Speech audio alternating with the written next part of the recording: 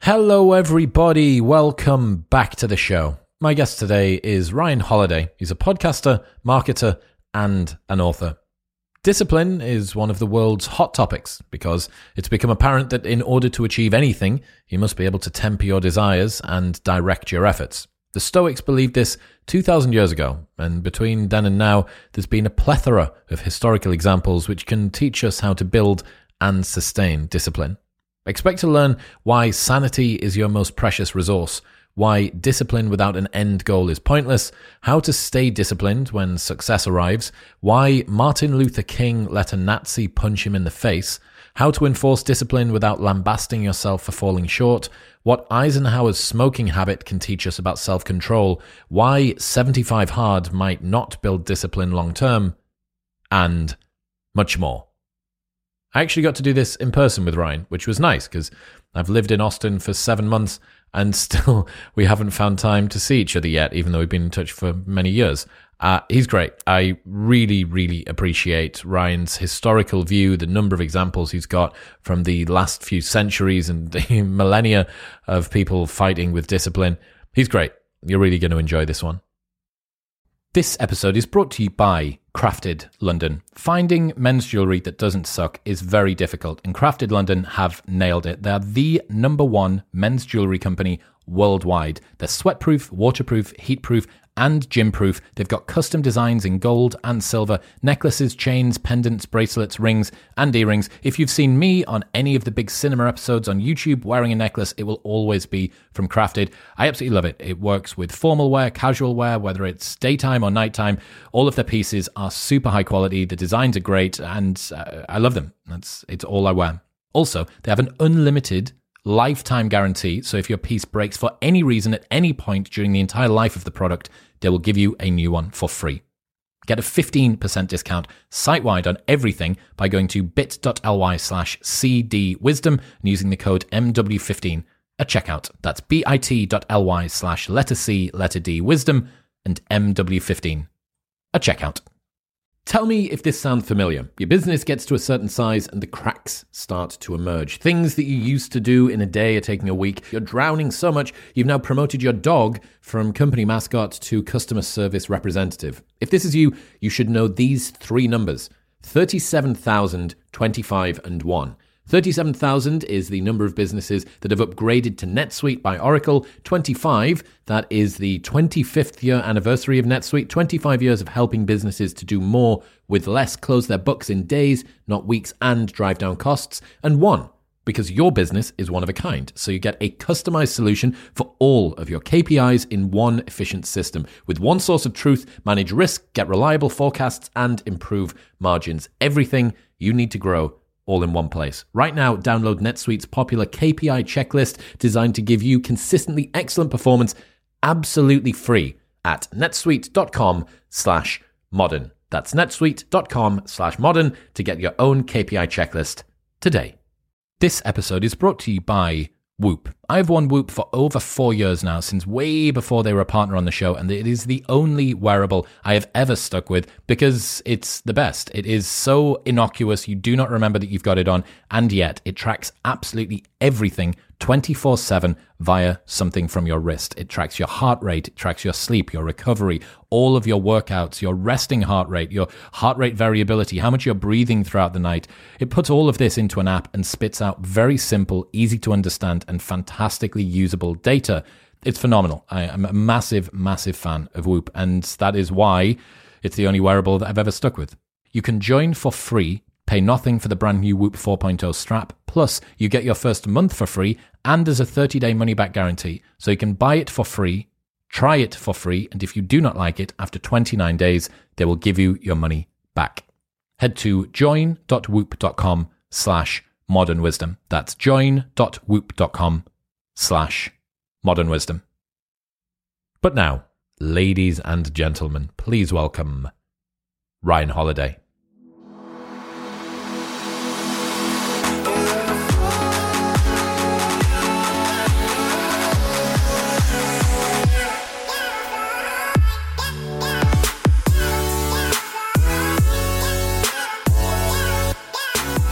Ryan Holiday, welcome to the show.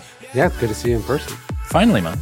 Yeah, we did it remote, right? Correct. Yeah. Once from Austin, right. Remote. Yes. Could have shouted it out the window, but I forgot. finally. Yeah, you were here. You just come here. Yeah. Interesting. You've got this quote that I referenced a couple of weeks ago. Be quiet, work hard, and stay healthy. It's not ambition or skill that is going to set you apart, but sanity. Yeah. What's that?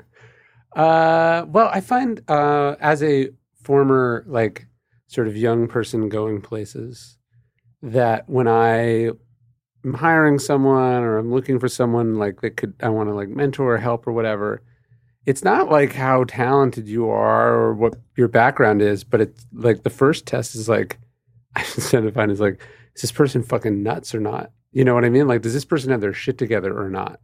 And so I think we often think a lot about like getting better at what we do, like the craft of the thing, which is really important. But then when you look at like, why did this person make it and this person not make it? It's usually, some stark divergence where they started making bad decisions. They, started being very egotistical. They had this shot and they blew it. It's not like in sports where you're like, this guy's just faster than that person. It's some other thing that usually sort of prevents a person from reaching everything they're capable of reaching. Is there an element in there as well about playing a long game? Yeah, for sure. Definitely. I mean, one of the hard parts about having sort of potential and ambition is that it burns sort of very hot and bright. And, if you want to be established, you want to do it for a long time, you have to figure out how, to play a long game, to not blow yourself up, it's like, how do you care about it very deeply, but not sweat it so much that it's like a liability? It needs to be sustainable, man. Yeah. Yeah. I play with this all the time, and a lot of the guys that I see that have flash in the pan successes on the internet are very similar. Yeah, well, look, and we live in an environment where algorithmically you can just be given a huge gift. You can just sort of blow up, right? And so that really has nothing to do with whether you deserve it or not. But then once you have it, the question is, can you maintain it? Can you do the work necessary? Can you not fuck it up, right? And I think when I talk to groups, I usually start with some version of like, like the biggest enemy in this room is not like what the other people are doing. It's not the economy. It's not like gatekeepers. Like the person who determines like how this is going to go is you, really. Like for the most part, most failures are self-inflicted, or most big mistakes are self-inflicted. And they often come like right after some form of success. That's kind of the most dangerous point. That's when we overreach. That's when it goes to our head. That's when we, it's like, it's in that moment of success or triumph or whatever that like you need the most discipline, but there is the highest justification for slacking on said discipline, right? Yes. So that's where it happens. There's a quote from Charlie Munger that says, "It is remarkable how much long-term advantage people like us have gotten by trying to be consistently not stupid instead of trying to be very intelligent." Yeah, that's right. Yeah, it's like, can I not blow this up? Like, I remember, I dropped out of college when I was 19 or 20. I sort of had all these cool opportunities very early, like things that, especially with what was happening, because I sort of left right in the financial crisis. So all my friends are struggling, sort of watched as, people my age have taken longer than you would expect to get where they want to go. And then so I was very cognizant of the concept of like a regression to the mean. Right. And so just because you break out early, just because you have this thing, statistically, you're going to end up like everyone else. So you have to be really cognizant of if that's what if that's what would happen sort of naturally, you better make sure you don't accelerate that process. Like there's even less room for self-inflicted or, unnecessary errors. So I was like really in my 20s, I was thinking a lot about like, okay, you've gotten these like opportunities, you have this stuff, like the number one thing is like, don't fuck it up. How do you avoid being too risk averse when that happens?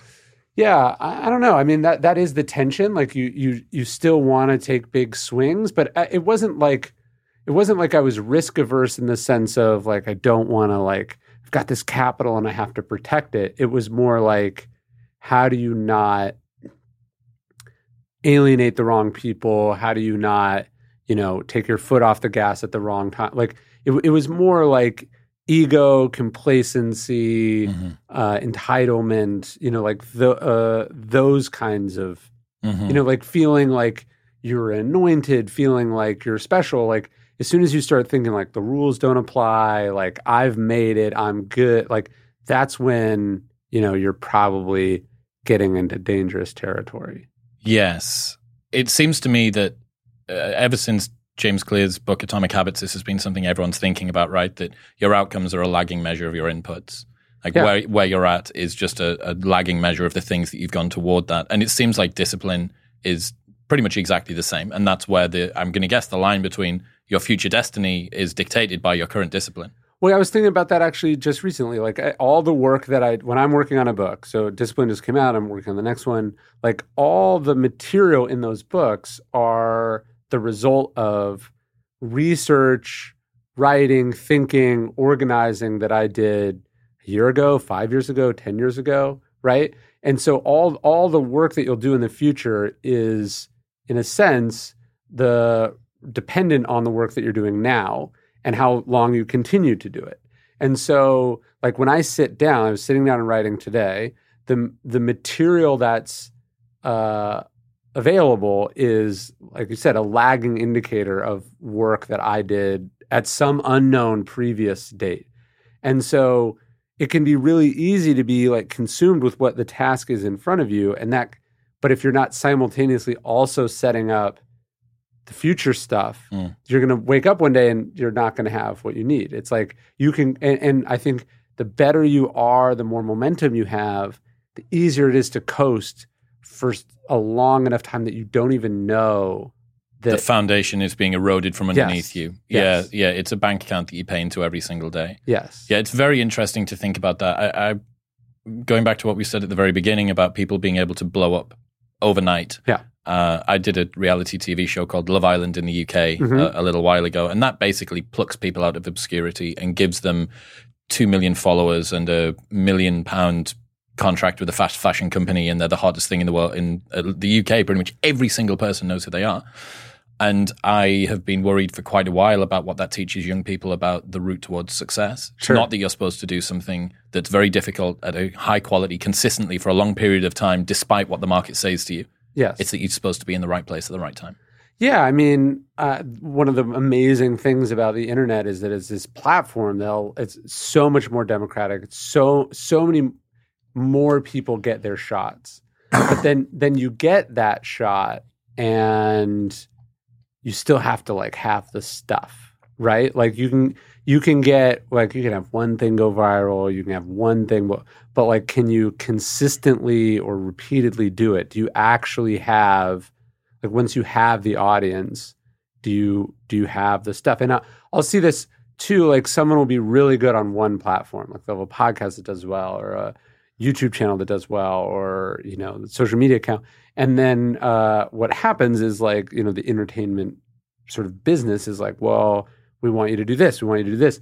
And like, so I often interact with those people when they're coming to do a book, and you go, oh, like, you're really just a feature or a function of the medium you're in. You don't actually have, like, there's no there, as the expression goes. Like, you don't have like a core thing that can then be translated into the other mediums. If you have that, you're golden. Like, you can succeed in all the different platforms in all the different ways. If you have some like unique point of view or a voice or a thing a message that you're delivering, it doesn't matter if you start on this platform or that platform, you should be able to, with some skill and hard work, be able to translate in all these different ways and be able to succeed in a sort of multidisciplinary format.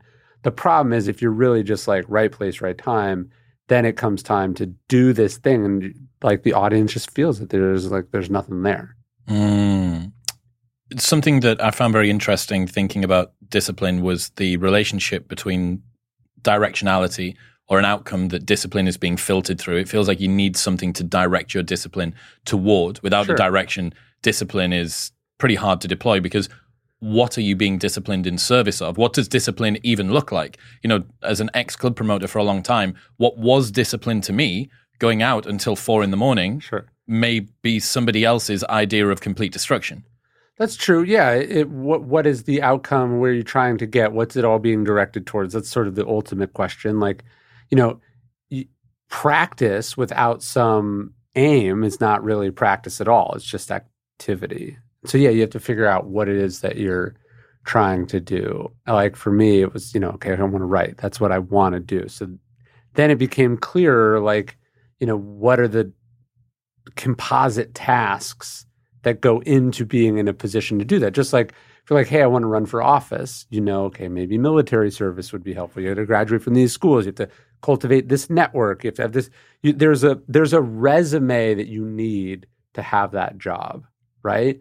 And you got to know what that is. That's not to say that everyone has to do it the same way, but you got to know the sort of the collection or the portfolio of assets or tools or skills that where you want to end up. But the Stoics have this line. They go like, if you don't know what port you're sailing towards, no wind is favorable.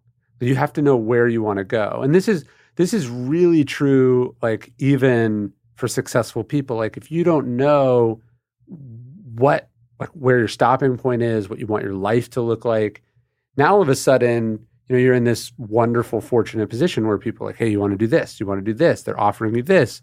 Do you want to take this amount of money to do this or more money to do this? And, if you don't know, like, what's important to you, what kind of work you want to do, what you want your life to look like, you end up defaulting to one of two things, like what pays most or what are other people doing? And those are not the worst proxies in the world. Like it's better than no proxy, but you can end up very far from what you actually want.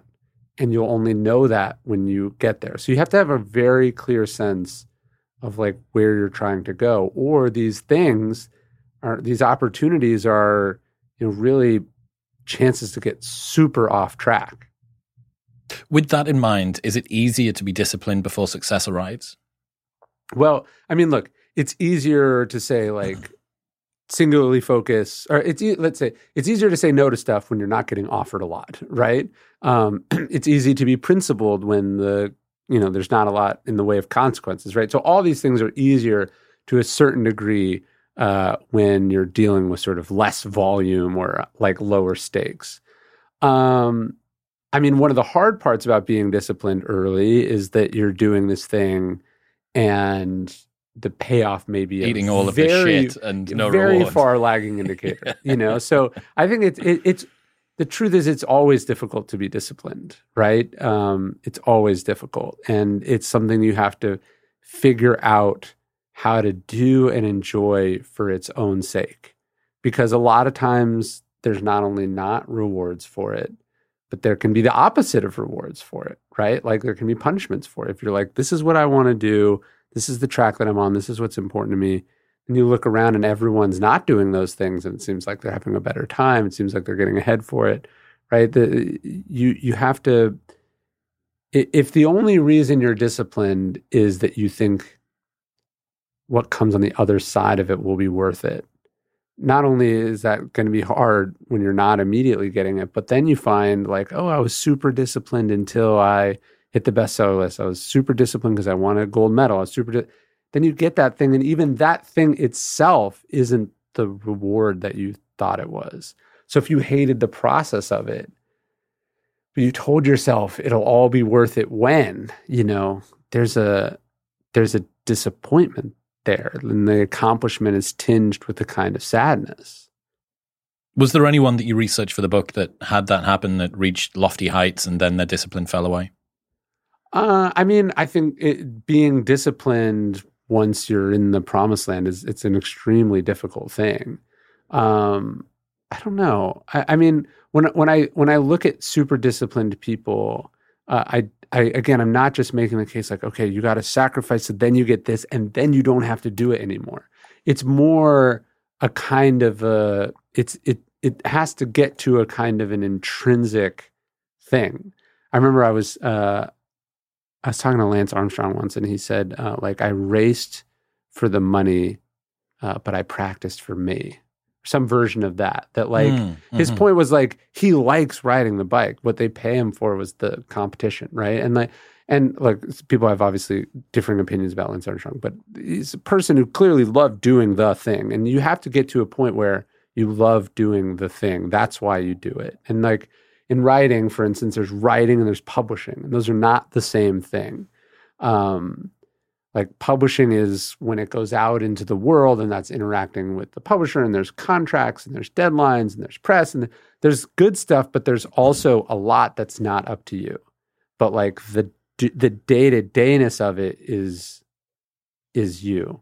Does that make sense? Yes, and seeing the stuff that you maybe aren't super enamored with as part of the price that you pay, the same as getting up on time, the same as hitting your word count. Yeah. Douglas Murray says that once the book is published, that's when the real work begins. That's how he... I've said it before, it's like a second marathon, and some people are not willing to run that marathon. But like I remember I heard this interview with a comedian once, and he was saying that like someone asked him like, are you still going to do comedy like once you've hit it big? Or, you know, and his point was that like, yeah, of course, because if I don't, it means that like I was doing this for the wrong reasons, right? That like he was a comedian as a means to an end to do another thing, like acting or producing or, you know, having a sitcom or whatever it is. Like I like doing the thing that I do. And what you'll tend to find, and this is why discipline is so important, as you get successful at something, like, you know, all of a sudden you're a Pro Bowl quarterback, or you're, you know, a CEO of a company, or you write a book. Well, now you have all these opportunities to do not that thing, right? Like people want to pay you to do other stuff, endorsements. They want to pay you to come speak here. They want you to consult on this or invest in this. And so if you don't love that thing, you're going to end up doing all those other things. Or worse, if you do love that thing, but you don't have the discipline to be like, this is what I'm here for. This is like why I did this. The reward for your discipline and your success is that you don't have the time or bandwidth to do that thing anymore. Yes. And you only have a limited window to do that thing, right? And so one of the things I try to go like, well, could other people, like writing is a thing that only I can do. Like only I can write the things that I have to say. So I have to figure out a life and a system and a practice where I'm filtering what I'm saying yes and no to, but I'm also like building systems or structures. So like I'm not spending a lot of time doing things that are and then I don't have time to do the hard thing, which is like sit down at the blank page. That outsourcing of tasks that other people can do is an important one. One of the challenges, at least I'm seeing now, especially because Naval and his concept around leverage and all of that personal accountability stuff, I think people are quite quick to outsource stuff that they probably shouldn't be. I'm seeing a lot of... so, for instance, in the podcasting world would be a good example. The podcaster is the only person that understands the direction that they want to take the show in, but tons of shows that are smaller than the size of this one have guest bookers that look after all of the guests that come on. Sure. They have researchers that read the book and tell them the questions that they should ask. They have a thumbnail and a titling guy that comes in and demonstrates how it's visually going to look on YouTube and and on Apple Podcasts and stuff. And you go, well, like, what are you now? Yes. I have a friend who did a 330-date comedy tour over many years, basically doing the same act. And he said that after the first 50 to 70 shows, he was no longer a comedian. He was an actor. And the point being that he was no longer actually doing the art of comedy. He was just a mouthpiece for what had happened before. And he had to take a big chunk of time off because he'd lost his love. Yeah. You have to maintain the authenticity of the craft or the thing. And yeah, you do outsource and you find leverage points, but it's usually about the trivial things that don't matter to free you up to spend the most time on the things that do matter. So when you're saying no to stuff, it has to be clear that that is part of a process of saying yes, 1,000% yes to like the things that really do matter. So yeah, when I outsource, if I have an assistant or someone who mows my lawn, or I'm sort of taking tasks off, that's not so I can just dick around, right? That's so I really do have the time to like sweat the details of the stuff that I make, right? I tell a story in the book. There's this exchange. Coretta Scott King, Martin Luther King's wife, is called by the actor Harry Belafonte, and I think Martin Luther King had just gotten arrested or was sort of away doing this march or something, and as they're talking on the phone, he can tell, like, she keeps having to put the phone down. She gets interrupted. Kids need something. She's take food out of the oven. She's like just busy while they're on the phone. And Belafonte goes like, this is a personal question, but I have to ask, like, do you have like any staff? Like, are you totally by yourself right now? And she goes, yes, of course. And he says, why don't you have any help? And she goes, well, like my husband's a minister. He thinks the optics are bad. I don't know if we can afford it. It was just sort of a combination of this block that they had.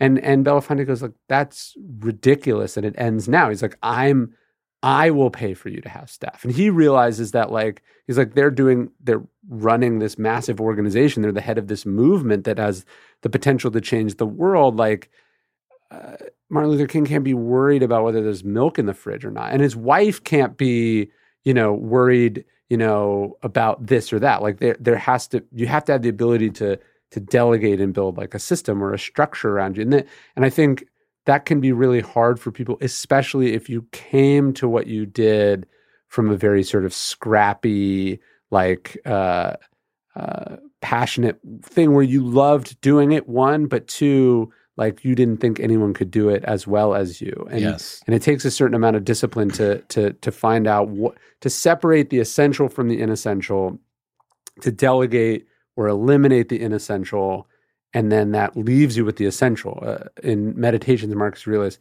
so you can imagine, he's the emperor of Rome. He's having to think about this exact thing. And he says, the question you have to ask yourself in every moment is this essential? And he said, because most of what we do and say is not essential. And he says, the thing is that when you eliminate the inessential, you get the double benefit of doing the essential better. And so this isn't, this sort of hoity-toity, like, first world problem. It's a critical dilemma, a critical juncture point as you get better at what you do. How do you find the way to professionalize and systematize and scale the stuff so you can spend more time on the things that matter and less time on the things that don't matter? Or you can bring in other people who are better than you at certain things that allow you to take what you do to another level. It's such a common dynamic that I see, especially coming from the northeast of England, right? Spit and sawdust, salt of the earth people who are that person that you said, scrappy. They've come up from the bottom up. They've done all of the things themselves. They were HR and marketing and finance and accounts and all that, everything. Yeah. And they get to the stage where you go, look, man, like, you are now bouncing off the rev limiter in first gear. The only way that you're going to be able to do this is to relinquish some of this control. And it's a combination of fear, of perfectionism, of a lot of things that come about. And it is a particular type of discipline. I think the Puritan work ethic, this is something that I would love to have drilled into myself 10 years ago. So we ran a Saturday club night in Newcastle, the city I went to uni in. And I did 204 Saturdays in a row without missing a single one. Yeah. The only first one that I did miss was because I had a chest infection and I was completely dead. I literally couldn't go.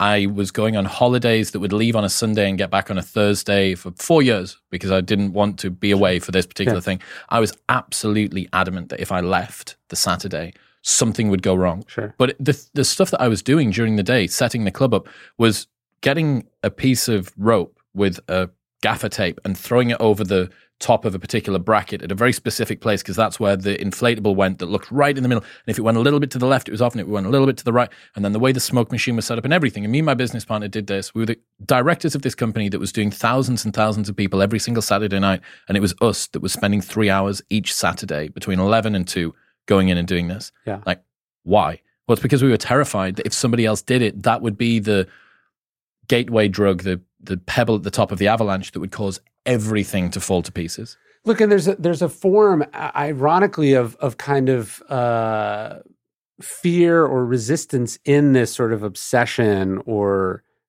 sort of drive to be on top of everything. I remember when I was at American Apparel, I looked down from my office one day, and the CEO and owner of the company was in the parking lot, like directing traffic. Like there'd been some problem and there's a traffic jam and he sees it and he runs downstairs and he's like directing traffic, like thousands of cars. It's like a shift change. He's directing traffic. And so there's some, version of leadership stories where this is like hands-on. The leader gets down in the trenches with the soldiers and like does what needs to be done. And there is truth to that. Like a leader has to be willing to do anything. But a leader also can't do everything.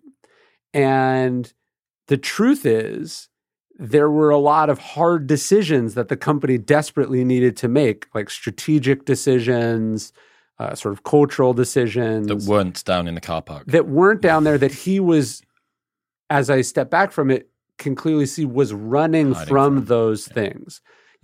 There's the immediate reward, the immediacy, the tangibleness of like, I'm going to go solve this problem, when he should have been in his office doing something that if someone walked by might not have looked like work, right? He could have been sitting there like this, just thinking. But if he doesn't do that, no one does that, right? Like you have to think about your role in an organization, in a project, in a field. You have to go like, if not me, then who, right? And like, there's a lot of decisions, especially as you get higher up, that only the owner, only the creative, only the main person can make. And thinking long-term, setting principles, setting goals, those are the things that only you can do. Other people can do a lot of these main pieces, but if you're not doing that thing, it's not happening. And you have to figure out what that is. And that's what that question, is this essential? Is this essential? Am I the only one that can do it? What happens if I don't do it? And that's got to sort of determine your, day-to-day priority list or your to-do list. So that would be somebody, not with excess discipline, but with discipline that is heavily focused, perhaps in a suboptimal direction, or perhaps behind them almost. It's focused on tasks that they should have let go of a little while ago. Yes. What about someone on the other side of that? What about somebody that achieves the accolades and gets to that stage and then everything falls away? I think you had, was it Robert Moses? Yeah. Was somebody that was like that, and you could compare him with like a George Washington, who's the guy that was in charge in 1944 when America was in the war? George Marshall? George Marshall, yeah, him. That would be a big difference, right? You have someone that's basically in charge of, what was it you said, about 70 million human lives? Eisenhower. Yeah, Eisenhower, Eisenhower. Sorry. Yeah. Yeah, Eisenhower is basically this sort of brief moment after the Second World War, the most powerful man in the world. He leads this enormous army. He's the head of the nuclear arsenal. He is a conqueror of conquerors, the head of the most powerful nation in the world for this sort of brief moment. And he has this line that I think a lot about. He says, freedom is better defined as the opportunity for self-discipline. And so, we think of discipline as this thing you need to achieve a kind of success, right? And you do. You have to be disciplined on the way up. But also, like, people make you disciplined on the way up because you have fewer options. There is no other way, right? You have to be disciplined about your money because you don't have any, right? You have to be disciplined about your work ethic, et cetera, because like you're in this competition with all these people. It's sort of a forcing function. But then you get there, you get to the top, and now the rules that previously bound you or the things you needed to prove, that's not there. And so if you're not self-driven, if you're not, enforcing that discipline on yourself, it all falls apart, right? And I think deep down, the reason a lot of people are ambitious and want to be successful is they want to be the president, or they want to be the CEO, or they want to start their own company. What they think is that the end of that rainbow is an exemption from all the rules that they don't like. And in fact, it's those people have to be stricter on themselves. The Stoics would say, no one is fit to rule who is not first master of themselves. And so the idea is that discipline is not this thing that is enforced on you. Like when you're in school, you can't go to the bathroom at this time. You got to be here at this. As you work your way up, a lot of those things not only fall away, but actually life says, well, what time do you want to be here? right? Like, what do you want from us? What do you need from us, right? Suddenly people are accommodating to you. And so, or, they're building you up, they're telling you how great you, if you don't have this sort of strong internal compass, this strong sense of what you're okay with, what you're not okay with, what you need to do, what you shouldn't do, then the success is going to be deeply unmooring, right? And deeply disconcerting and liable not to last, because it's like you ran past all the barriers and now you're just there. And so, discipline has to be this kind of internal thing that you cultivate that stays with you, whether the circumstances are really good or really bad. Do you not think that this is where Commodus would have probably played a stark contrast to his father's role? Yeah, I mean, what's so interesting about Antoninus, Marcus Aurelius, and then Marcus Aurelius' son Commodus, you have sort of a great emperor, a greater emperor, and you have one of the worst emperors. And why is that? I mean, there's so much we don't know, right? We don't know what their relationship was like. We don't know what happened. It could be that Marcus Aurelius was the greatest father in the world and his son was a psychopath, right? We know there's just a tragedy. The whole thing is tinged in tragedy in the sense that, Marcus Aurelius had 12 or 13 children, and every one of his sons dies. Commodus is the only one. We have some sense that Marcus, for instance, the first thing Marcus Aurelius does with absolute power, it's this incredible moment in human history, he's named emperor, and he anoints his brother, his stepbrother, co-emperor. The first thing he does with this power is he shares it, right? Which is a nod to the old Roman system, which had two consuls, like had two presidents who would serve, like co-presidents who would serve these one-year terms. Then Rome becomes an empire, and this changes. But Marcus thinks that there needs to be this kind of check on power, and so he and his brother serve as co-equals. We get the sense that he was setting up some system where two of his sons, or his son and his co-emperor's stepbrother's son, would rule together. Okay, so do you think that maybe Marcus was trying to future-proof any one tyrant from being in too much control, because you would always have this other person, and by doing it at the moment that he was given power, it was the highest cost that he could pay? Yes. Like one of the most beautiful passages in Meditations. Again, it's this you have the private journal of the Emperor of Rome, and he's saying, be careful not to be Caesarified.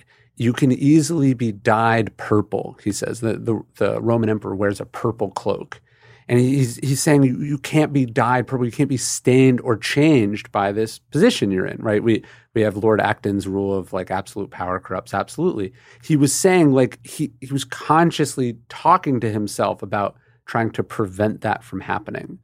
And I think obviously the decision at the very beginning to share power is like a very big sort of step. Like it's preemptively trying to prevent that from happening.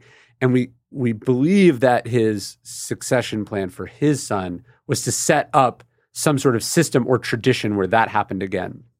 The other quirk is Marcus is the only emperor, 5 emperors in a row, to have a male heir. So Marcus's father is not Antoninus. Antoninus is his adopted father, just as Antoninus' adopted father is Hadrian, and Hadrian's adopted father is Trajan. There's this process. So Marcus isn't able to do that, right? He's not able to choose an heir because he has a male son. But we get the sense that he wanted to have 2, maybe one his son, one of his brother's son, or 2 of his sons rule together. But the best laid plans, they all die. And so Commodus is the only one left. And, we don't know what Marcus thinks of Commodus.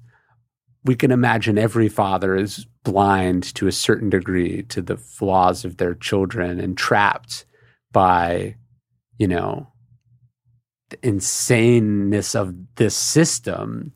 But certainly something goes wrong. And it's a tragedy and in some ways an indictment of Marcus, right? Like if you're the most disciplined, decent human being, but somehow you're not able to pass that along to your family? I mean, what does it say? It raises a lot of questions for sure. That is interesting, the fact that you have this emperor, philosopher, god king thing going on. Incredibly giving, very benevolent, very caring, was equality, like ideas that were literally millennia before their time. Yeah. And yet one of the few roles that every father has that they need to fulfill somehow happened. But then everybody is so idiosyncratic and unique and individual. You don't know. I mean, we all know about the rebellious rich kid that happens to be a dick. Yeah. Smashes up the father's car and has parties in the house when the parents are away and all that stuff. So, and I suppose the open loop here that is most likely to never be closed unless we discover some more hidden something somewhere, is interesting for speculation. It's like, is this a blip in what would have been otherwise a pure white snow surface of Marcus Aurelius's rule?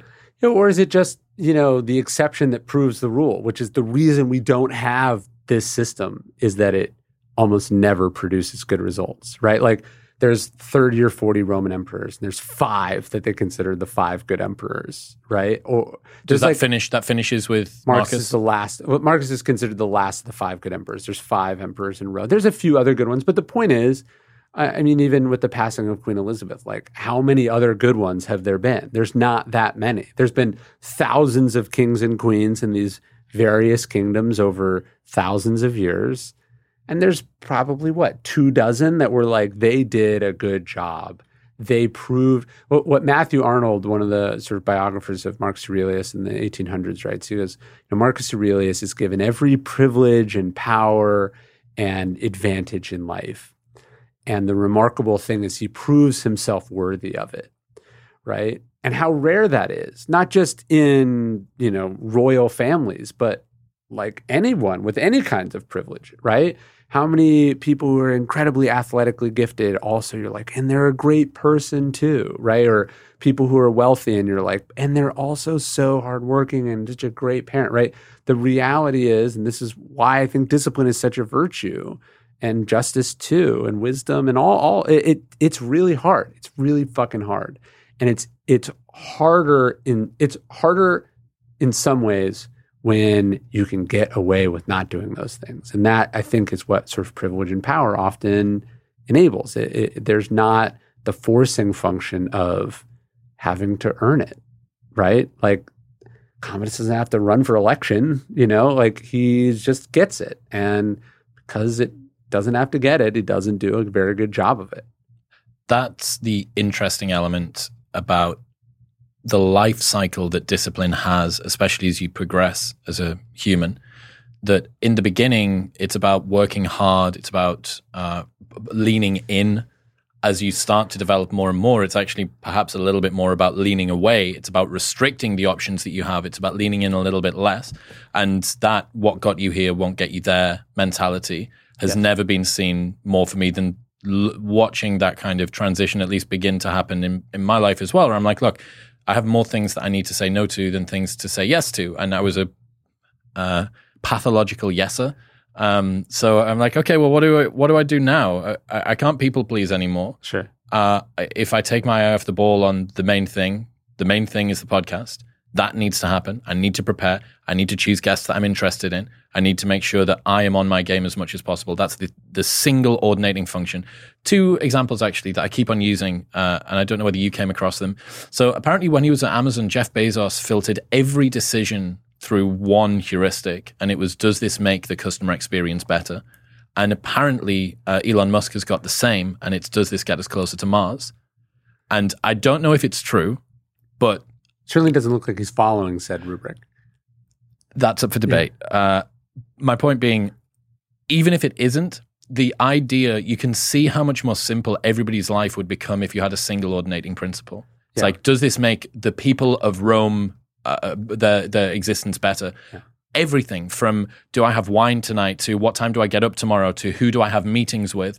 And this is where the multiplicity of options that people have in the modern world creates a difficulty for discipline, I think, because the amount of distractions that are there. Well, that's the idea. If you don't know what port you're sailing towards, no wind is favorable. How do you judge whether you should do X or Y, whether you should do it now or later, right? Whether you should say yes or no, how much you should charge, how long it should take. You don't know any of the things unless you know where you're trying to go. Like for me, I don't have like a question where I'm like, hey, like, is this helping me become the most of this or the most of that? I kind of think about it because the reality is we have multiple things, right? So if Marcus Aurelius is, I got to be, is this good for Rome? Well, what about is your this son? good for my son, right? Yeah. So I think about it in terms of like, I want to be very good at my professional life. I want to be a great writer. I want to be a great husband, and I want to be a great father. And those three things are related, but also in tension with each other.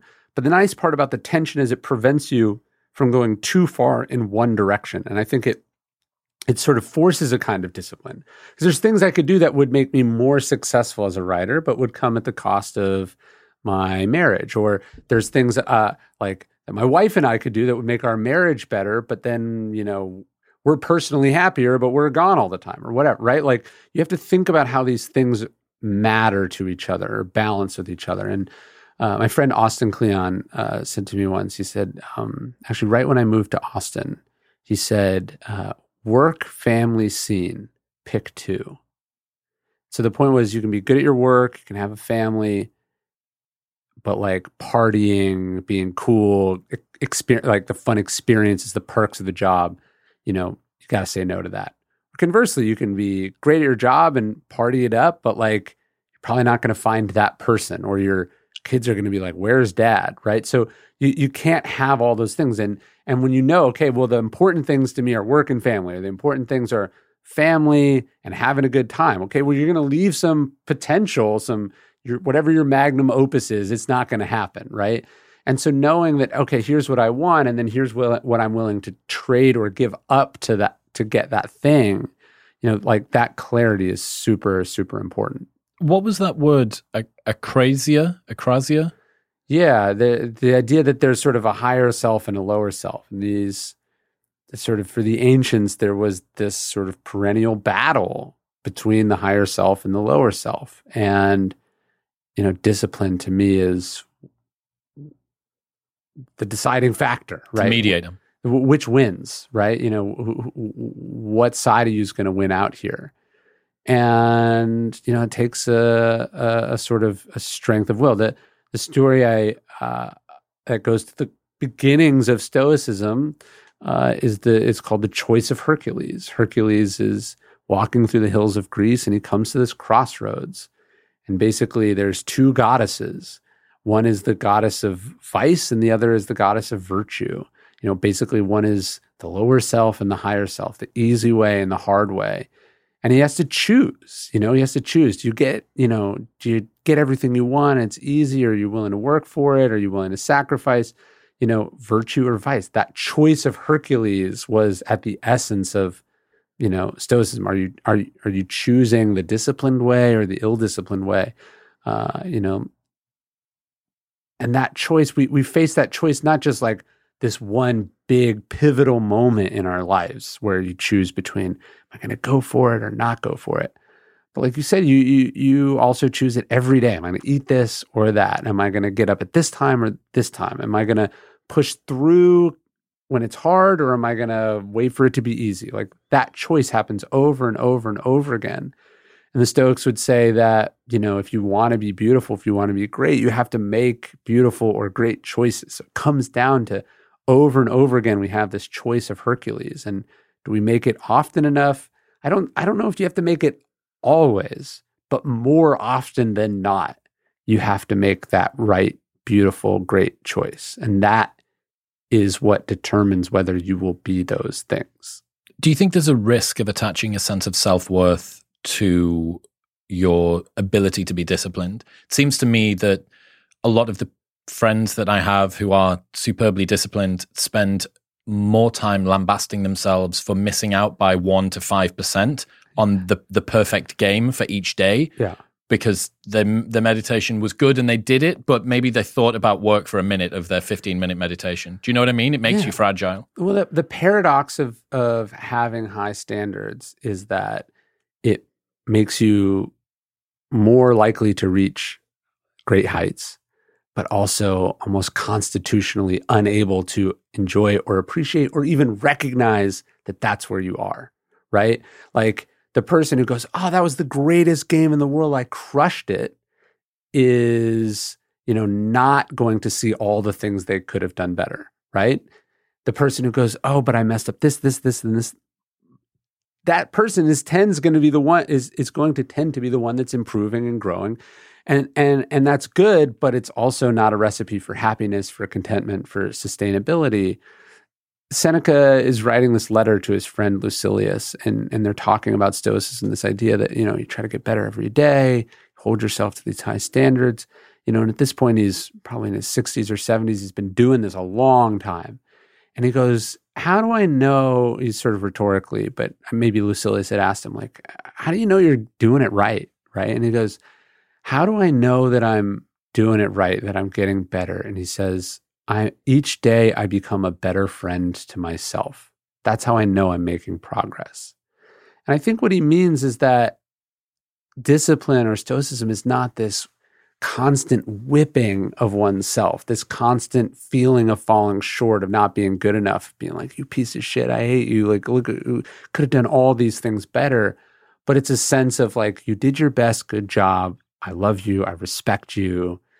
There's still room to grow, but there's nothing you have to feel guilty or terrible about. And I think if you want to do this well, you want to do it sustainably, you have to understand that discipline is not a form of self-flagellation. It should not be hurtful. You should love it. Like in Meditations, Marcus Aurelius says, love the discipline you know and let it support you. And I think he means that discipline in both senses. He means the philosophical discipline, but he also means like the practice of it. And I think that love and support are two like operative, but also underrated words there, right? Like if you feel bad about yourself and that's what you think discipline is, I think you're getting it wrong. It's a motivating factor though, right? That's Sure. why people do it. They need to have both carrot and stick. And for the most part, a lot of the people I think that are seduced by heavy discipline, they're stick people. Yeah. A good example of this, so Andy Frisella, who reached out a couple of months ago, he did that 75 hard thing. He was the guy that made 75 hard. Have you heard of this? No. Okay, so it's a challenge for 75 days in a row, and you have to do 2 45-minute workouts, read 10 pages of a nonfiction book, meditate, drink a gallon of water, do something else, and don't break your diet. It's something like that. It's like a list of things. Kind of basic, but pretty intense. And if you miss any one thing on any one day of the 75, you go back to the start and you start again. And from the outside, I loved the idea. I haven't done it, but I loved the idea of something that created a framework for people to build discipline around. However, I haven't got a single friend that's done 75 hard and not snapped afterward and not gone to a period of a decrease in discipline. Even if you smeared it across 150 days, their discipline overall is lower. One of the guys didn't train for half a year after he did it. One of the guys didn't meditate. Another one of the dudes couldn't bear to go into work and do a bunch of other stuff because they just myopically nailed themselves to this goal and sustainable perseverance, commitment over time. Like these are the sort of words I think that being introduced into a more holistic view of discipline would be interesting. Magic words for me are more often than not. Like more often than not, are you doing what you're supposed to be doing? Are you holding yourself to high standards? Are you taking the hard choice over the easy choice, putting in the extra? More often than not, are you doing it? Right? If you try to hold yourself to this perfect or impossible standard, not only are you liable to sort of not do it and then feel terrible afterwards, but I think it can so often come at the expense of other things that are important, or you become so terribly out of balance that it's almost an excuse, right? You're like, so you do some challenge for 30 days or 75 days or whatever. It's like, they don't throw you a parade at the end, you know? I mean, look, I appreciate the idea of challenging ourselves, pushing ourselves, and to a certain degree, all discipline is arbitrary. But like, I'm not trying to just win made-up competitions or check arbitrary, things off the list. I want I want to do this consistently over a long period of time. So I run. And so one of the things that happens when people find out you're a runner, they go, oh, are you running a marathon? Are you training to do an Ironman? And I'm not trying to win at my hobbies, like to me, the doing the thing is the reason I'm doing it. It's good for me for a variety of reasons. But it could very easily become an unhealthy, unproductive thing that comes at the expense of the other things that are important to me. So I think sometimes people can get caught up with seeing it again as this kind of a means to an end when it should be a sort of an integrated practice into your life. I think that this becomes very prevalent when you grow up a little bit, that my ability to view broader time horizons has only really kicked in the last I'm 34, it's only kicked in the last few years, that you presume the thing you're doing now is going to be the way that life's going to be forever, and the training plan that you do now, even if there's a 10%, 20% risk of injury over the next 6 months, doesn't matter because you want to be jacked to go away on summer holiday or whatever. And then after a while you realize, no, my goal is in 20 or 30 years to be significantly more capable than I am now. Yeah. What is the route between me now and me there? And the fear and the degree of neuroticism around it being, it's not fast enough, it doesn't happen quick enough, that dissolves quite nicely. I was talking to the Olympian Kate Courtney. She's this amazing mountain bike racer, and she was telling me, like her coach would give her a workout. She'd ride 20 miles. She'd ride 25 miles, or do it in 2 hours, and she'd do it in 90 minutes. And I think a lot of successful driven people understand that impulse. Like, you're like, I want to win everything, right? Even practice. And he said to her once, and when I signed her copy of Discipline's Destiny, I wrote this in it because I think about it all the time. He said, do you want to be fast now, or do you want to be fast later? Right? The purpose of training, the purpose of practice is to peak in the race, in the moment that it matters. Life is a little bit different than the Olympics, there is no sort of one moment. But if you have this idea that, your big moment is in the future, that it's a marathon and not a sprint, the idea of sort of forcing it now, peaking early, is actually something you should be quite worried about. So you have to be disciplined about your discipline. You have to curb that impulse to do, in some ways, the easier thing now, which is like, I want to go all out. I want to push everything into the center of the table. I want to go now.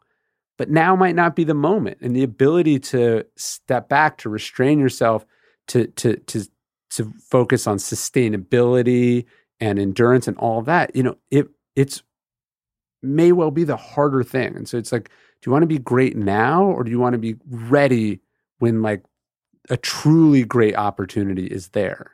Do you want to do your best work at 22, or the only work at 22? Or do you still want to be doing this when you're 82 because you love it, because you'll have more experiences and wisdom and all that stuff now? And those are the kind of questions I think people at a really elite level are thinking about. What was that comparison between Lou Gehrig's career and Babe Ruth's career, and how their trajectories went? Well, I mean, clearly Lou Gehrig and Babe Ruth are two of the greatest baseball players of all time. Both achieve incredible athletic feats. But when you look at Lou Gehrig, or when you look at Babe Ruth, you're sort of like, how? Like, how did you even, like, he doesn't look like an athlete. And so in some ways, he's very impressive that he could hit all these home runs. But you definitely get the sense, and the more I think you study, sort of elite performance art history, sometimes you're just amazed and saddened at the greatness of someone, because you're like, how did you do it? And what could you have been capable of if you weren't your own worst enemy? So both Lou Gehrig and Babe Ruth's careers are cut short, right? Lou Gehrig from Lou Gehrig's disease, or ALS.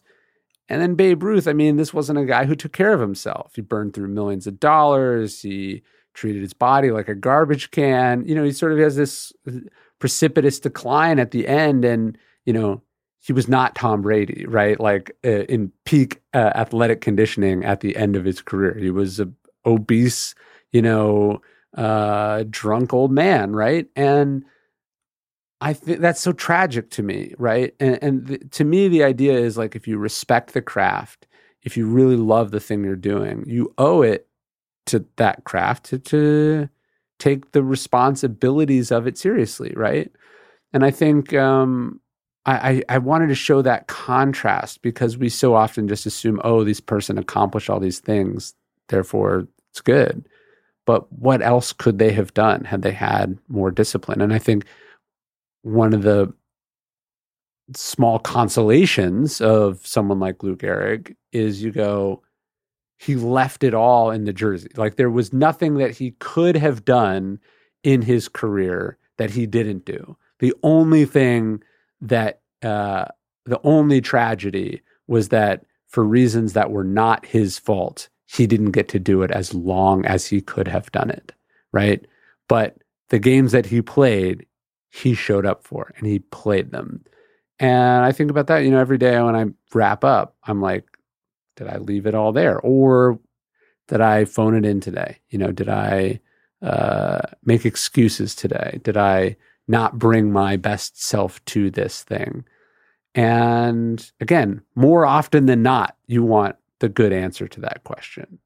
I like the idea of the more often than not because it means that an individual repetition that is suboptimal. Today, I just didn't quite work. It seems like it would give you a little bit more detachment from it. And I think that that's very important. Yeah, Marcus Aurelius in Meditations goes, you got to pick yourself up when you fall, but also celebrate that you're a human being. That none of us are perfect, that we're going to mess up, we're going to screw up. But if you have this sort of baseline that you know what you're capable of, you know what you should do, you know that you're not always going to be able to do it, but you know what to come back to me is more important than having these impossible, perfect standards that are almost in their own way paralyzing or impossible or discouraging. And so I think cultivating a kind of like a rhythm, that there's like this thing, and sometimes you fall off the rhythm, but you know how to come back to it. That to me is a more sustainable, conscious, kinder way to be committed to something. I think that, again, that's something that you learn through experience. I was perennially locked into a work so hard that I can't take it anymore, burnout, spend 3 days in bed, work so hard. That was me. That was the cycle of how I worked pretty much for most of my 20s. One of the advantages of doing that was that now I know some of the warning signs when I start to get close to that. Yeah.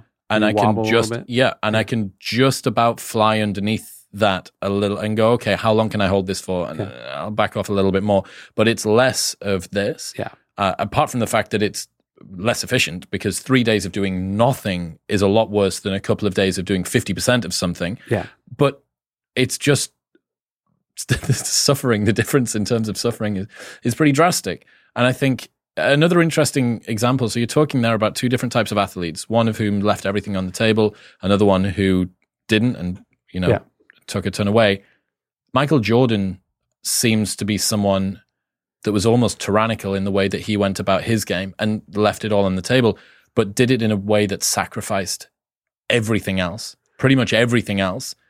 Do you think that it's possible for people to get extreme results in life whilst still having that balance? It seems like you're trying to do that, and that was the 2 out of 3 example. To me, that's the challenge. Like, it's almost easier to be great than it is to be good. And I don't mean to contrast good and great in that sense. I mean that like to say, I don't care about anything but succeeding in this thing is almost taking yourself off the hook to a certain degree.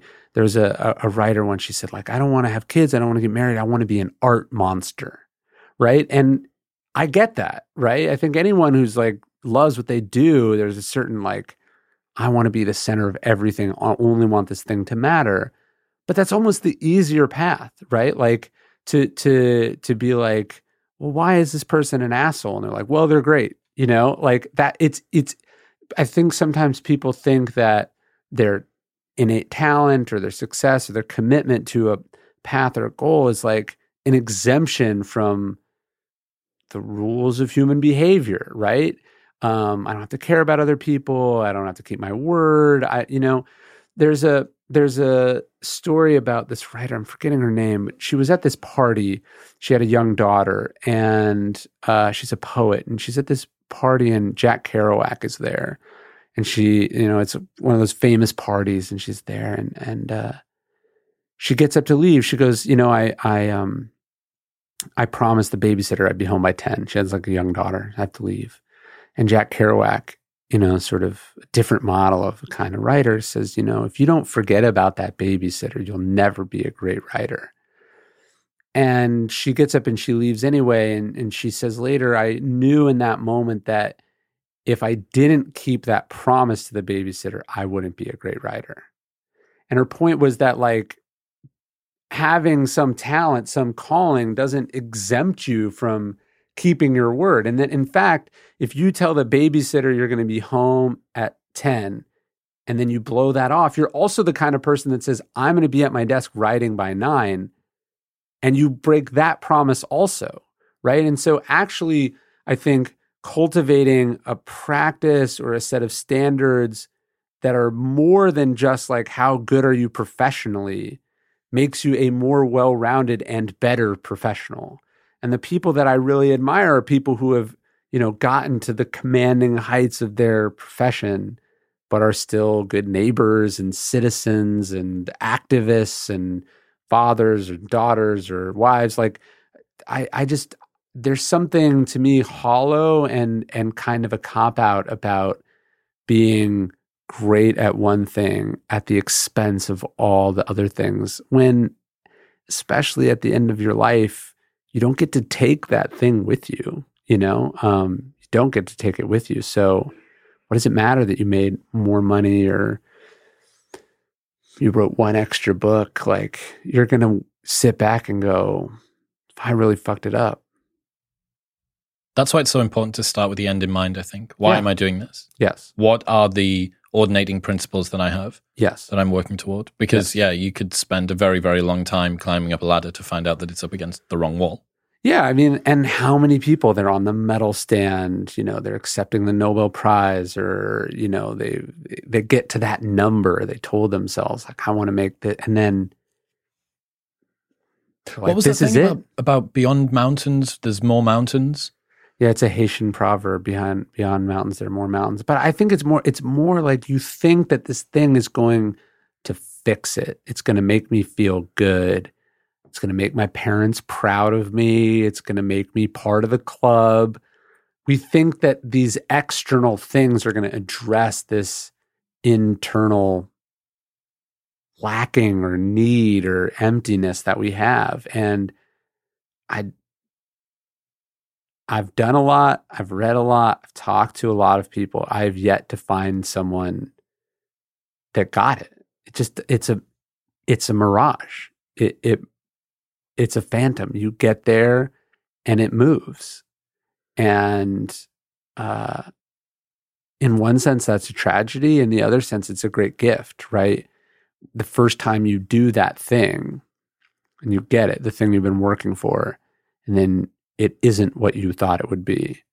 If in that moment you can accept the gift you've been given, which is a decoupling from external success and internal contentment, happiness, enoughness, if you can make that break in that moment, you're free and empowered forever, because now you can still do the things you're good at. You can still want them, but you are no longer at the whims of this lie or this delusion. Yes. But what most people do in that moment is tell themselves a second lie, which is, I have to prove I can win an NBA championship on my own. I have to show that this wasn't a fluke. Oh, it's not $10 million. Actually, it's $100 million, right? Or it's not number 2 that's enough. It's, I got to be number 1. If that's what you do, I think you have made a bargain or told yourself a lie that is now almost impossible for you to get free of. I think that people need to see that for themselves. Yes. I've been told this lesson a million times. Yeah. And each time that something good happens that feels like a success, it helps me to prove that same rule to myself a little bit more. Yes. Robert writes Why Buddhism is True, in that he talks about life is suffering, said by the Buddha, and the word dukkha, D-U-K-K-H-A, contested by some scholars as not meaning suffering, but unsatisfactoriness. Life is unsatisfactoriness. And given that Robert is a evolutionary psychologist now writing about Buddhism, that aligns those two perfectly. Like humans are not built to be happy, we're built to be effective.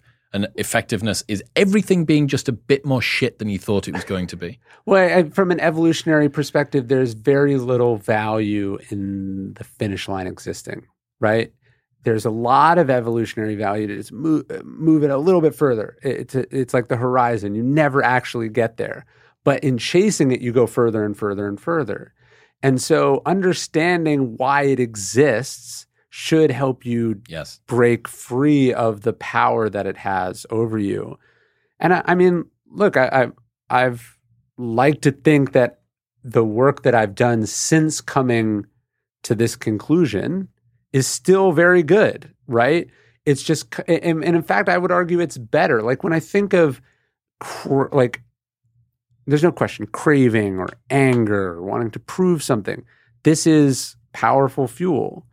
But at the same time, it's very volatile fuel, and I'm not sure it actually puts you in the headspace needed to do like your best work. And I would think that the work that I've done from a place more of fullness and contentment and balance, I think it's better. Like not only is it better for me, but I think the actual product is better. But I think people are really afraid. They're afraid of what it will cost. They're afraid of, like, if I put this down, if I'm motivated by something different, if I no longer need to do X, Y, or Z, I won't do it anymore. And so they don't. So they find, the anger gets them here, and then they're like, well, I need to find something new to be angry about. Or, I shoved it in these people's faces and it wasn't as satisfactory as I thought, so I'm going to shove it in more people's faces, right? And that is, again, from an evolutionary perspective, from an output perspective, it works, but I'm not actually sure it's best. But it's also, what are you optimizing for again? If it's a miserable experience, and if you sacrifice the thing that you want to achieve the thing which is supposed to get the thing that you want, if you sacrifice happiness in order to become successful so that you can finally be happy, it's that story of the fisherman again. Like, well, just why not just be happy? Yes. Why not just give yourself a little bit more of a break? Yeah, you talk to people and you're like, well, why do you want to do X? And they're like, then I can do Y. And Y is so much more accessible to them now. And why do you think they're mutually exclusive? I'm not sure that they are. You mentioned Queen Elizabeth earlier on. What did you learn about her? Well, I think she's this remarkable person. I mean, you look at someone, you don't talk about sustainability. You have this job for 70 years. And, as I was saying, the idea of Marcus Aurelius, he's given these privileges, this immense power, platform, etc. And he proves himself worthy of it.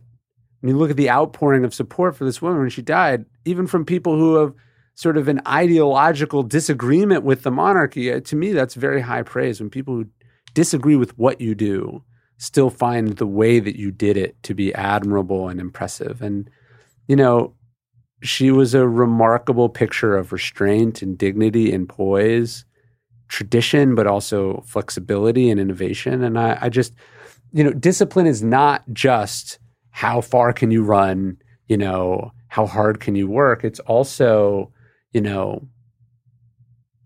are you in control of yourself? Like you want to talk about someone who was in command of themselves.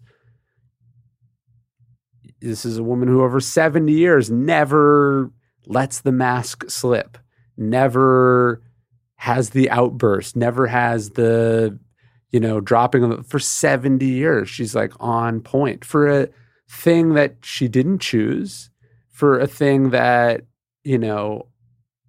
only because of a quirk of history even was in a position to take. Tell people that story in case they're not familiar. So her uncle was the King of England. He abdicates in this sort of fit of passion as he's in love with this terrible woman, basically. And suddenly Queen Elizabeth's father becomes king. He would have been expected to rule for 20, 30, 40 years. instead sort of dies, I think after like 20, 25 years. Her father dies unexpectedly young of lung cancer. And then in her, late 20s, early 30s early 20s is suddenly the queen of this enormous empire. And what is her job? Her job is better defined by all the things she's not allowed to do, as opposed to the things that she can do. It's this symbolic role. And, I wanted to illustrate the idea of discipline. Again, it's not just, but it's also when you feel like, and not doing it, right? The restraint and poise, the ability to want to do something, to very understandably want to do something, and then to not do it because it's not the right thing to do. That becoming of a queenly. That is a kind of discipline and grace that I think we need to see more of. When you think about, you're like, why is this person tweeting this? Why are they saying this? Why are they doing this? And you're like, well, they can, not because it's the right thing to do, not because it's important, not because it's going to accomplish X, Y, and Z, but this kind of lack of self-control. I think she is a inspiring picture of what self-control can look like, and not self-control in the masculine sense, which is what I think we so often tend to stereotype it as. How would it be feminine? Well, I just mean like she's not, this isn't a physical thing. This is a spiritual and emotional and a mental thing. Yeah, as you're getting news headlines written about you that are claiming you think a thing or did a thing or were a part of a thing, and you don't have the compulsion to write a response to. Well, and that like she was a little old lady, and that she's not this big hulking thing. She's a little old lady, and yet, was more restrained and disciplined than these ambitious prime ministers, male or female, right? Like she had a sort of a different path to power. And in a world where everyone says everything that they think and is constantly fighting for their recognition, for their chance in the spotlight, I think she's a really powerful example, or was a really powerful example, that the opposite of those things is often more impressive or a better path. Didn't Martin Luther King get punched by a Nazi or something, and that's kind of a similar situation? Yeah. Again, we tend to think of discipline as strength, force. There's a moment in Martin Luther King's career. He's obviously a committed proponent of nonviolence, and it's one thing to be like, strategically we are marching from here to there, the police are going to attack us, we just need to keep going. He's on stage and a Nazi walks on stage and just starts punching him in the face in front of everyone that he knows. And what people said they found, so he's attacked. So first, he's hit, and the natural human thing when you're hit would be to protect yourself, which he does instinctively.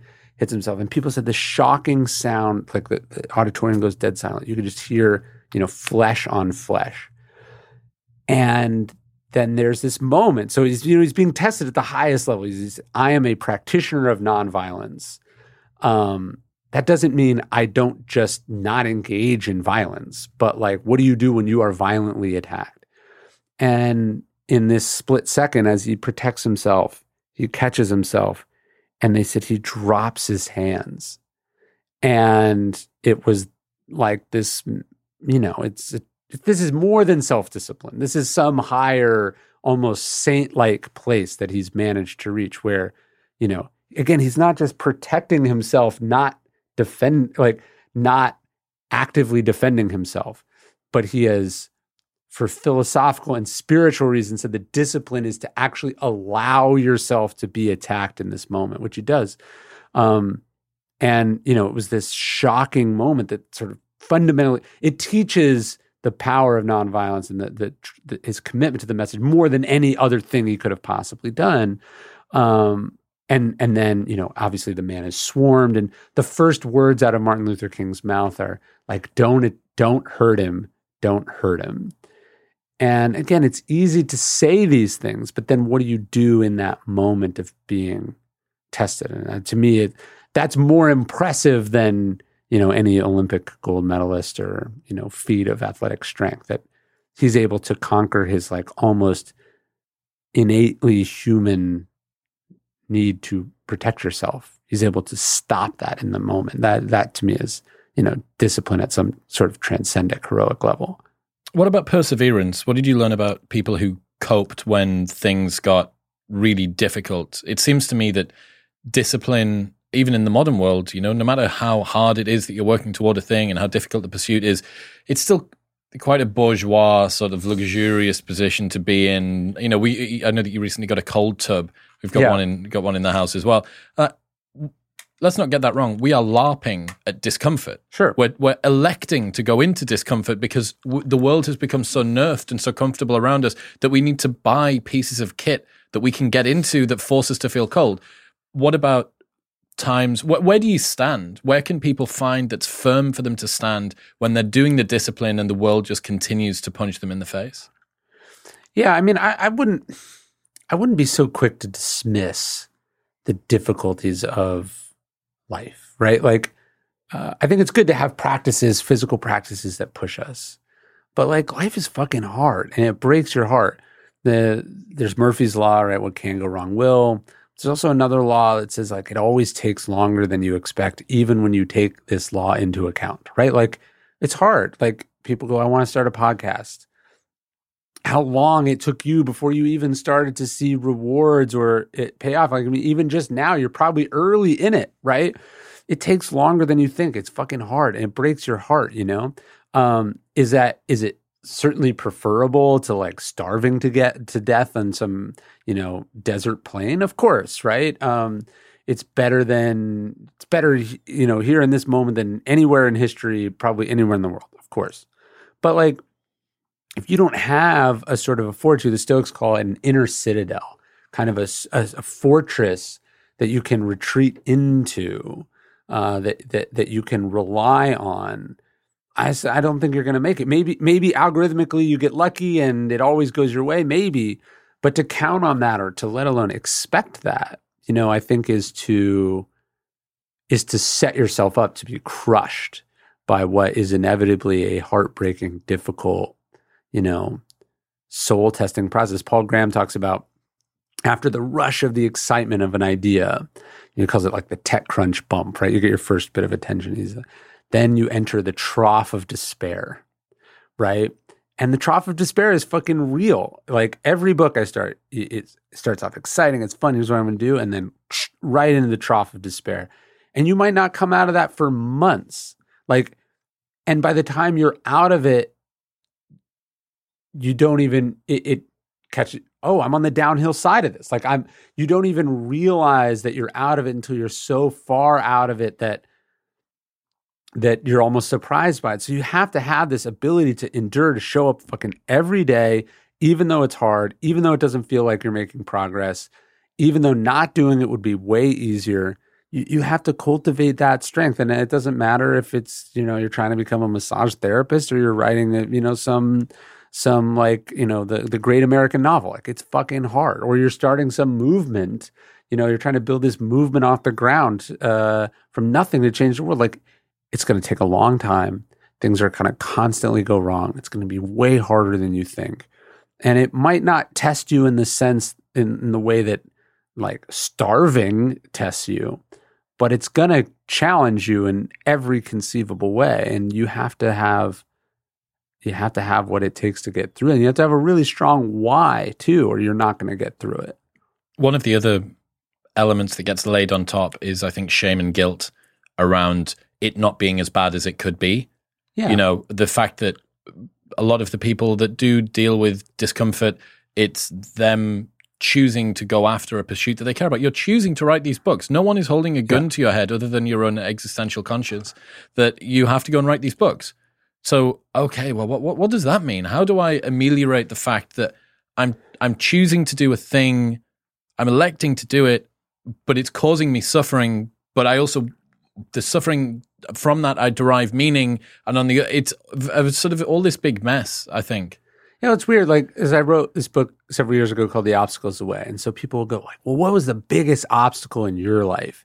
And I think people think it's like some contest or this measuring thing, or they think that The only obstacles that count are like, well, I lost my leg in an accident when I was 7, or, I was born, and barely survived this genocidal attack. Like, obviously, all those things are profound obstacles, and we can learn so much from Viktor Frankl, Man's Search for Meaning. There are these people who have been through the absolute, like, crucible of the human experience, and they have something profoundly deep and powerful to teach us. But I think we're often quick to dismiss the adversity of our lives, and we somehow think also that it's this thing that happens once. And in fact, we all wake up every single day in a world that we don't control, that's utterly indifferent to us, our happiness, our, fulfillment. And the challenge is, like, do you have what it takes to keep going through that, to not be to not despair, to not become cynical, to keep believing, to keep trying, to keep pushing, to keep using the experiences that you have to get better. To me, that's the marathon of it. That's the gauntlet of it. And I'm just, of course, we should poke fun at the fact that we live these nerf lives, and we should acknowledge readily the incredible privileges that we have compared to other people, compared to people who lived a long time ago. But if you think that it's easy because we're privileged, or because, you're not running from, somebody trying to kill you, you're, I think, being naive. And anyone who's done anything hard can tell you, like, you have many moments, these sort of dark nights of the soul moment. And if you don't have something to draw on, you're not going to get through that. Well, what's a firm place for people to stand then? You're doing something, you're working hard, and it's just difficulty after difficulty. The discipline is being tested. Where do they go in those moments? Yeah, I mean, for the Stoics, that's what the inner citadel was. This sort of the principles, the ideas, the practices that you've gone, that where you go, hey, I've been through tough shit before, right? Like, I've been through stuff like this before. I mean, if you just think about, first off, the unlikeliness of you and I even being here. We're already, like, extremely lucky. But you think about, like, you were born this tiny defenseless thing with no discernible skills or knowledge, and you're not fucking dead. Like, you survived against incredible odds and incredible adversity to even, like, you learned how to walk. You got through school, this, like, crazy, insane, thing. You worked your way up from, like, nothing. Like, in that sense, like, it's an incredible journey. Just as, like, someone who went from poverty to wealth, they'd be like, I got from here to there. Like, we all have the ability to look back and be like, look at where I was not that long ago, right? And you should have some sense of what you're capable of. Marcus Aurelius in Meditations, he goes, like, what, sort of worried or anxious about some future thing, and he goes, well, what will I meet that with? And he says, the same tools that I've met today with, like, that you have been through stuff. And especially coming out of the pandemic, like, people should go, like, you just lived through a historical event of, epic proportions, in the way that you would hear from grandparents who lived through the Depression or the war, traveled across oceans on some boat to go to some new, like, those historical moments are on par with the historical moment that we just lived through, that we are continuing to live through, and you're still here. And I'm not implying that people who are not here are somehow not here as a result of their own fault. But what I'm saying is, like, you have been in the arena, and you have been knocked around, and you made it. And you should be able to look back at the things that you've done and have a certain pride and confidence in your ability to get through real shit. And that should give you some firm ground to stand on as you contemplate what tomorrow might bring. Like, you'll meet tomorrow with what you met yesterday with, and what you've met all the challenges of your life with. And I mean, I do think there's value in seeking out difficulties and challenges and pushing yourself, so you have even more confidence. But, like, the fact that you're here, that you've been through all the things you've been through, that's not nothing. Yes. I love that. The idea of the inner citadel, as you're talking away, I've got this idea of a huge grand hall, maybe influenced by the fact I'm watching a lot of Game of Thrones at the moment. Huge grand hall, and above the fireplace are all of the heads of the different enemies, but they're all you. It's all you at different stages. It was you when you doubted your ability to do this. It's you when you felt weak and you decided you were going to do it anyway. It's you when you chose the path that was virtuous as opposed to the one that was hedonic. I have a friend who I saw at the start of this week, and his band has a lyric that says, "I can't drown my demons, they've learned how to swim." And he'd suffered with depression, same as me, throughout his 20s. And that's one of the things that was one of the most empowering, enlightening reflections I had from dealing with depression for a chunk of time was the world is going to have to do really, really well to be able to torture me more than my own mind already did. Like, I have already become the prison keeper of every single little bit that I knew was exactly the pharmaceutical grade insult that I wanted, that was pinpoint accurate to make me feel as bad as possible. And each different time that you get past that, another head goes up on the wall, another head goes up on the wall. That's another situation that I've managed to get myself through.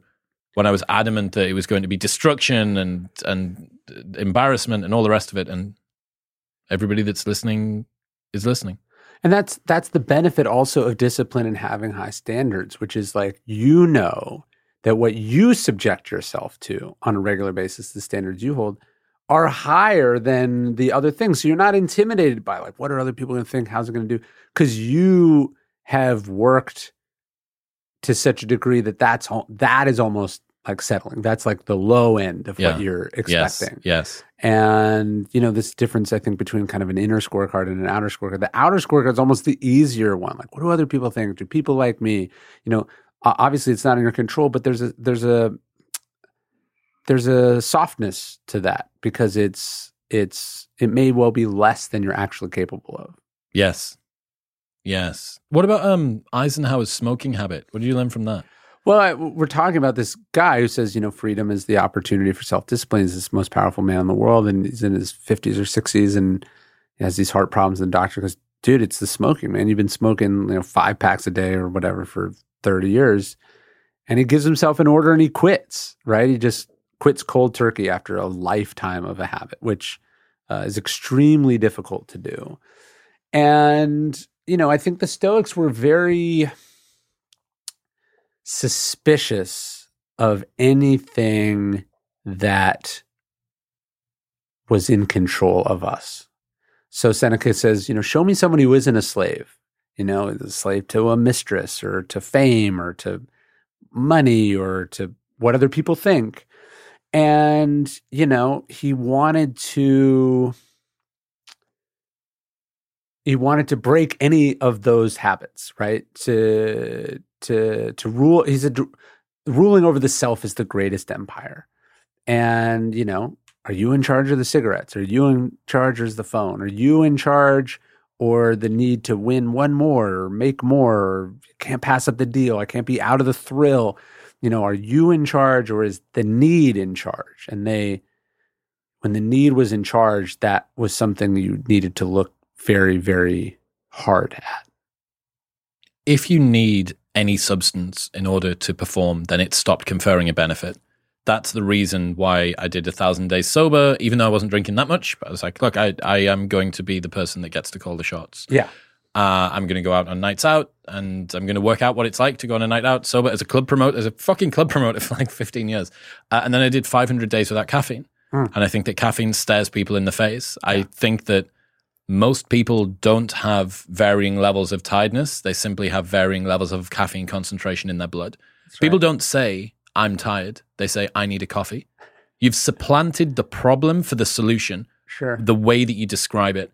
And what happens is by doing that, I'm using chemicals as a proxy for everything else here, but you paper over the cracks that are causing that to come through. Have you ever stopped to think about why you're so fucking tired at 2:00 in the afternoon? Right. Like, is it maybe that you're not actually getting enough sleep? Is it that you're going to bed at different times? Is it that your sleep you're environment? Eating the wrong things? Or exactly. Yeah, of course. Yeah, you got to look at the sort of root cause. Yeah, and any time you can't not do a thing, you probably need to stop doing that thing.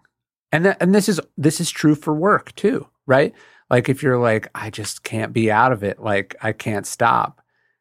Workaholism, there's the addictions or the compulsions that are not socially acceptable, heroin, and then there's the ones that are not just socially acceptable, but often socially rewarded. Applauded, yeah. And those are the most insidious ones. And, people will applaud you for, and they'll celebrate for, and then they'll laugh at you or question you or make you feel like you're the crazy one for not doing it. Why don't you want to go out with us? Well, I don't enjoy doing that. And then you feel like a weirdo for having your sort of own thing that you don't want to do. And yeah, it requires discipline. Well, I'm not interested. The same for you with the books. I mean, I imagine that you're writing close to the limit in terms of what you could write, but if someone had a gun to your head, you would be able to crack out another however many % per day. So there is some that's being left in the tank.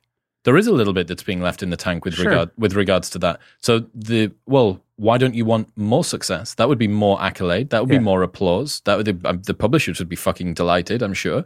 So, well, the question when they try to see you as someone an addict or does someone have a problem? It's what are the costs of this thing to you? Where are there negative repercussions in your life from this thing, right? And so if it's coming at the expense of X, Y, and Z, so yeah, sure, I could do more. I could do more faster, but it would start to deteriorate the quality of the other things that are important to me. Or it might shrink the time horizon that the longevity that I would like to have. And so, yeah, you have to ask yourself, is I trying to do it now or trying to do it later? Or, what's actually important to me? What about the cautionary tales from people like Napoleon and King George IV? Because I have no background about either of these people. Well, I tell the story in the book about Napoleon. He writes this essay as a young man about the perils of ambition. He says, what is Alexander doing? Trying to make it to the ends of the earth. He's conquering this and this and this. And he goes like, what a fool, So the irony that, he would then be that conqueror, it's almost too perfect. But it's what happens, right? None of those people start off thinking that's where I'm going to end up. It's a process that once you begin, it's hard to stop. And yet, like once that governor comes off, it's almost inevitable, right? And ambition is a thing. We're talking about socially acceptable addictions. Ambition is a thing that very few people question or criticize up until it stops working, right? Everyone's clapping you on the back, telling you it's a great idea, right up until you overreach and lose all of it. And then they go, you're a fool. What were you thinking? How could you do it? And so you have to have that sense. No, other people, consequences of your life, all these things, they're going to be the lagging indicators. You've already passed the point of no return. So you have to have this sort of internal governor, this internal compass, this internal sense of your limitations that, prevents you from becoming another cliche. And what about King George? Well, King George, I was sort of contrasting him to, do you want the life where you say, I don't eat this, this is how hard I have to work out, this is, the strenuous life seems like the hard life, right? Compared to, eat what I want, I do what I want. But who's happier, right? The person who's in good shape or the person who's not in good shape? The thing about, exercise and diet is that it's hard now, but the rewards or the place it gets you is pleasant. The thing about the Oreos or the milkshake or, whatever it is it feels good on the way down, but the consequences are, they linger. Was that King George 1800s? Was he East India Trading Company time? He's not like the American King George. Yes. I think he's after that King George. Too many Georges. This is Queen Victoria's father, I believe. Okay, so this might be about the right time. I'm watching Taboo at the moment. So it's a 5-year-old Or series her uncle, I forget. with Tom Hardy in it. Yeah. Right? And it's all about the East India Trading Company, and Tom Hardy comes back, and he's been in Africa, and he's learned voodoo magic and loads of other stuff. And it's got, I would be very surprised if it's not, but it's got this sort of big, bloated, like super fat king, and he's gout and sort of bad complexion and all this sort of stuff. And I mean, you look at that, and Tom Hardy's this guy who is continually sort of underfoot. He keeps on making the right decisions whenever he can, and you are contrasted between. There's another guy that's kind of an echo in between both of them, and the guy that has the life that you would want to lead is probably Tom Hardy. Is the guy that's actually doing the right things.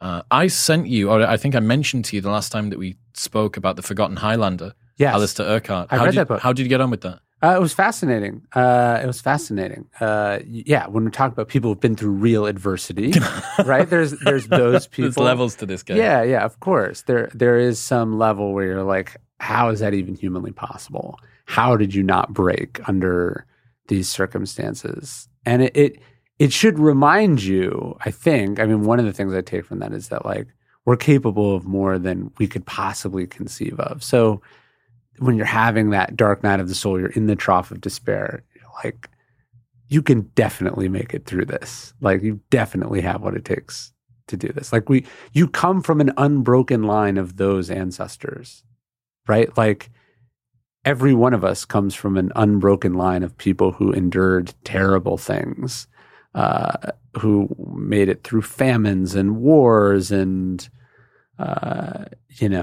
adversity and challenges that we can't even begin to conceive of. And like, we should remind ourselves that we're their descendants. We are the heirs to that tradition. And, to go back to the idea about Marcus Aurelius, are you going to prove yourself worthy of it, or are you going to be a disappointment? To me, that's a question to ask yourself in some challenging moment. Ryan Holiday, ladies and gentlemen, if people want to check out the stuff that you're doing at the moment, where's best to go? DailyStoic.com. I do one email every day about Stoic philosophy. And if you like podcasts, obviously I do a podcast version of it totally for free every day at the Daily Stoic Podcast. Ryan, I appreciate you. Thanks for having me.